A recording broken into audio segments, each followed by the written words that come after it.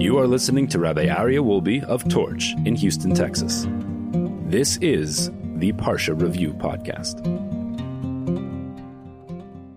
Welcome back, everybody, to the Parsha Review Podcast. I need to let you in on a little secret. Actually, when I recorded this class this morning to our live audience, I forgot to move my microphone in front of me, and the recording for the first few minutes of the class was extremely poor with the microphone picking up the voice from afar. So I decided I need to redo it. Sorry for the little blunder, but hopefully soon I'll merge you right back into the regular podcast. But thank you so much for your patience. And here we go. So Parshas Mishpatim, this week's Parsha, is the first portion after the revelation at Mount Sinai. Just at the end of last week of Parshas Yisro, we talked about the Ten Commandments, and I urge you to listen to the Parsha Review podcast to see the breakdown of the entire portion. It's really incredible how we see all the do's and don'ts of what Hashem wants us to do in our lives. And that we see in the Ten Commandments. But this week's Parsha begins with Ve'ele HaMishpatim. And these are the ordinances. We know that the word Vav in Hebrew is Os HaChibur, is the letter of connecting, meaning it's continuing a previous statement. It's like and in English. You don't start a sentence with and. You continue a sentence with and. If you look at Rashi, Rashi says, why does it say ve'ele and not just ele?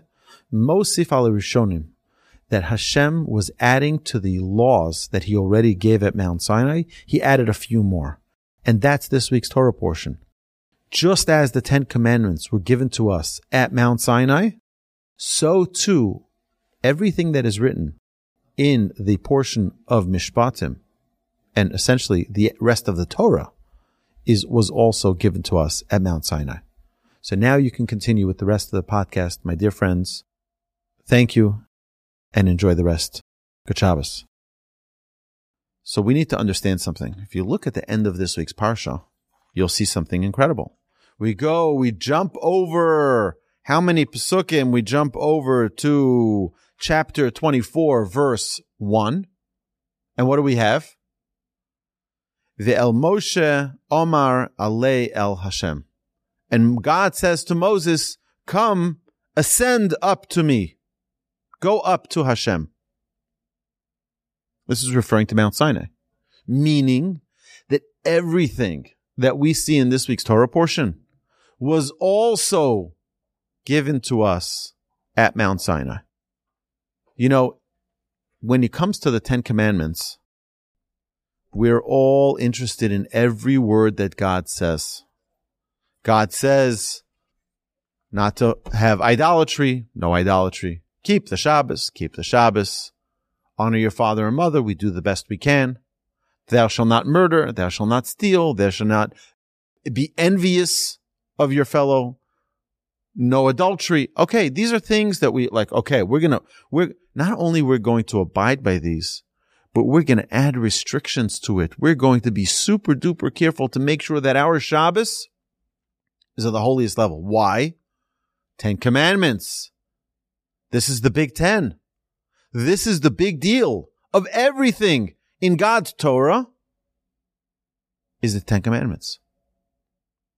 But the laws about money and business, like we see in this week's Torah portion of Mishpatim, that we don't have to be so careful about.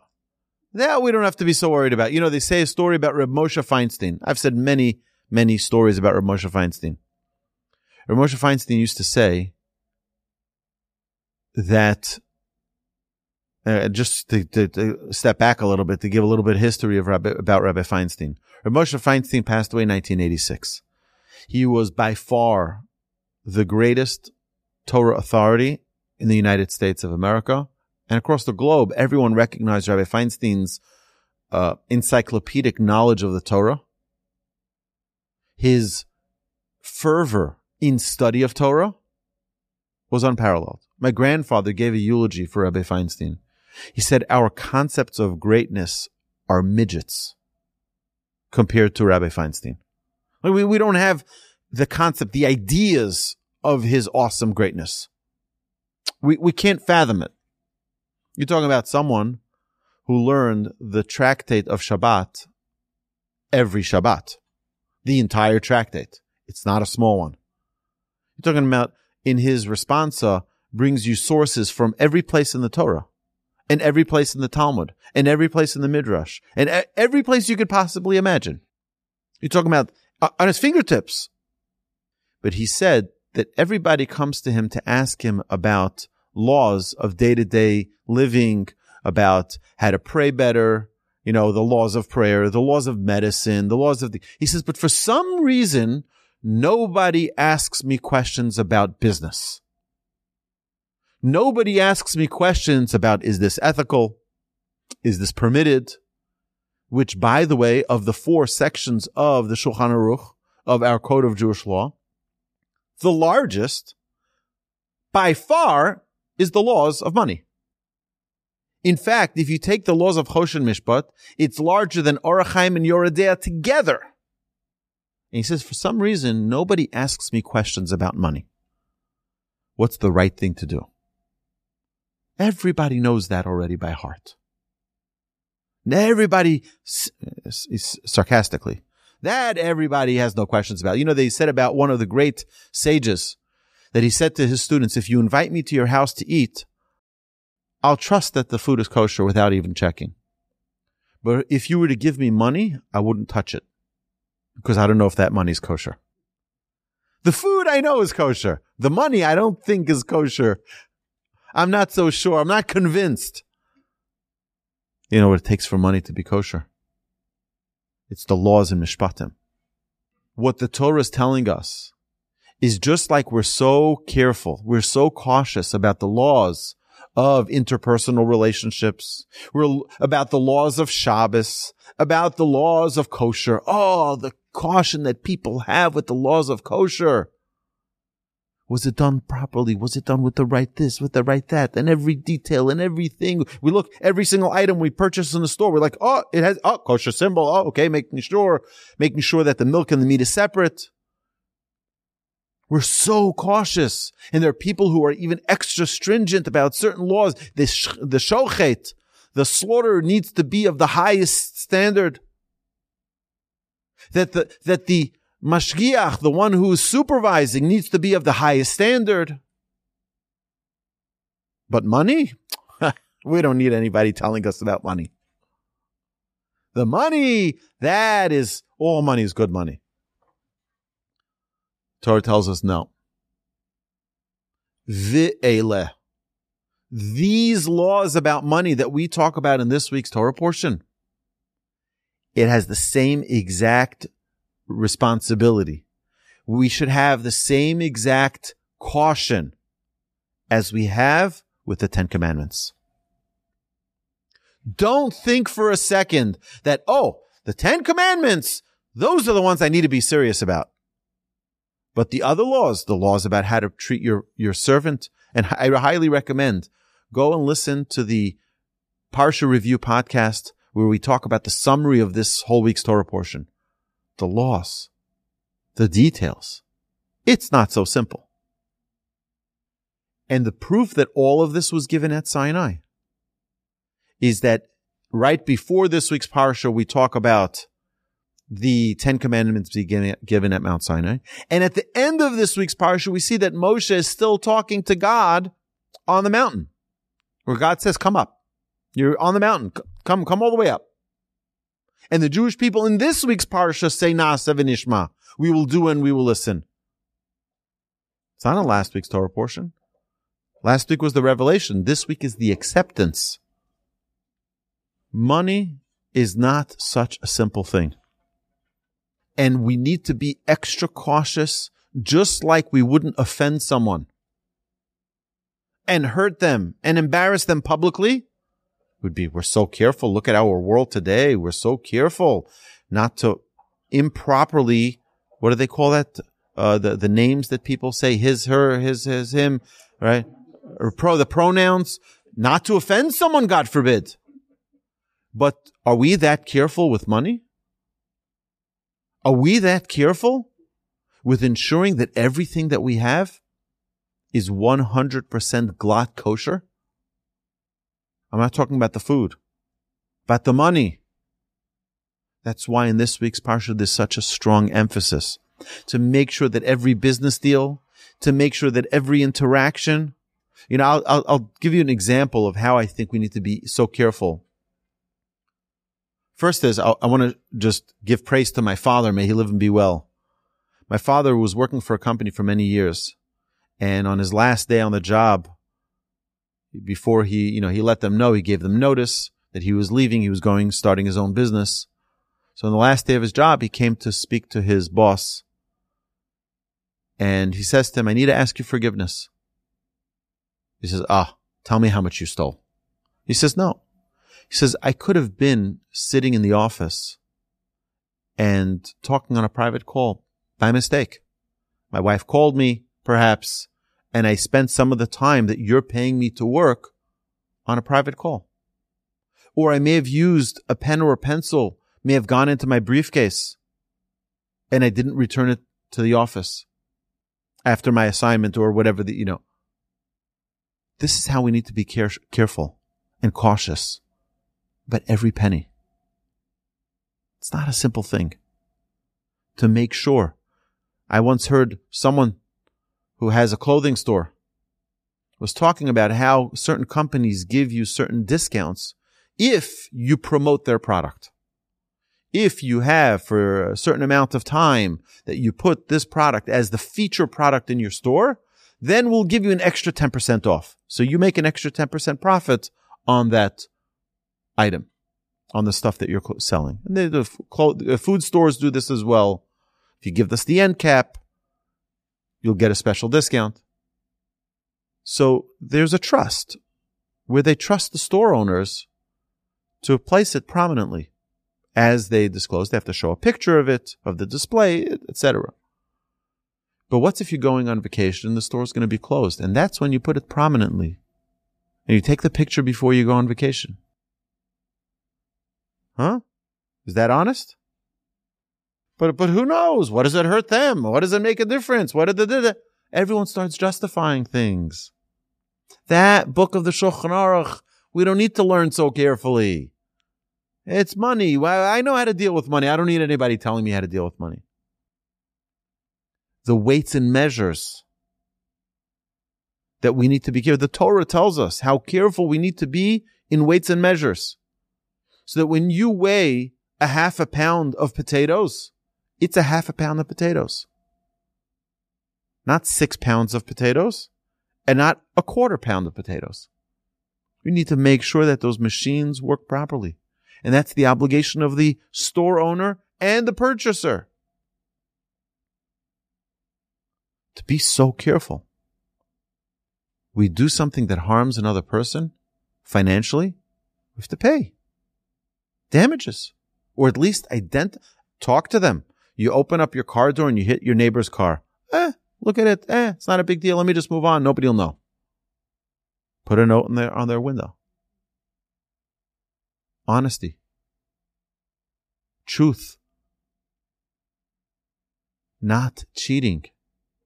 I'll share with you that we don't go very frequently to restaurants, but many times when you do go to a restaurant with your children, they think sometimes that the candies and the toothpicks is to restock. I'll have one candy for each of my classmates, or the people who like the toothpicks, especially the minty ones. I can restock my purse, and now I'll have whenever a need arises. I told my children, I said, is that honest that you do that? They give you so you have one. If everyone restocks their bags, they're not going to have any. Now, again, it may be that they'll say, fine. Did you ask? On what assumption? And you can get to hundreds and hundreds and hundreds of questions. I'll give you an example. We once made a return for something. It was within the 7 days, the whatever days that they allow you to make the return. And we realized when we got home that they gave us too much money back. They didn't give us the sale price. They gave us the full price of the item. So it's a mistake, but it's still, you have to go back. And so we went back to the store and we showed them, we said, look, here's the purchase. We bought it for $9.99 and here's the return. You gave us $24.99 back. So you can see the eyes of the teller, the cashier, is rolling back. They have no idea what we're talking about. They're like, what's the problem? I'm like, you gave us back too much money. This money doesn't belong to us. We need to give it back to the store. So, but you can't do that. They have to inventory it and this and that. It became a big scene. And they had to call the manager, and then they had to call the regional manager. Like, we don't understand how this, it's like, and they're going, it's like, until the manager just said, just go. Do us a favor. Just go. So I called my rabbi and I said to my rabbi, I said, what do I do? So he said a very interesting thing. He said, you did the right thing and you could just go and you can keep that money. Why? He said, because every store owner, and this was my question, that manager who manages that store doesn't own the store. Mr. Whoever the owner is, they own the store. What right does the manager have to give away their owner's money? He said that every company gives a little leniency to the managers, to curry favor with their clientele.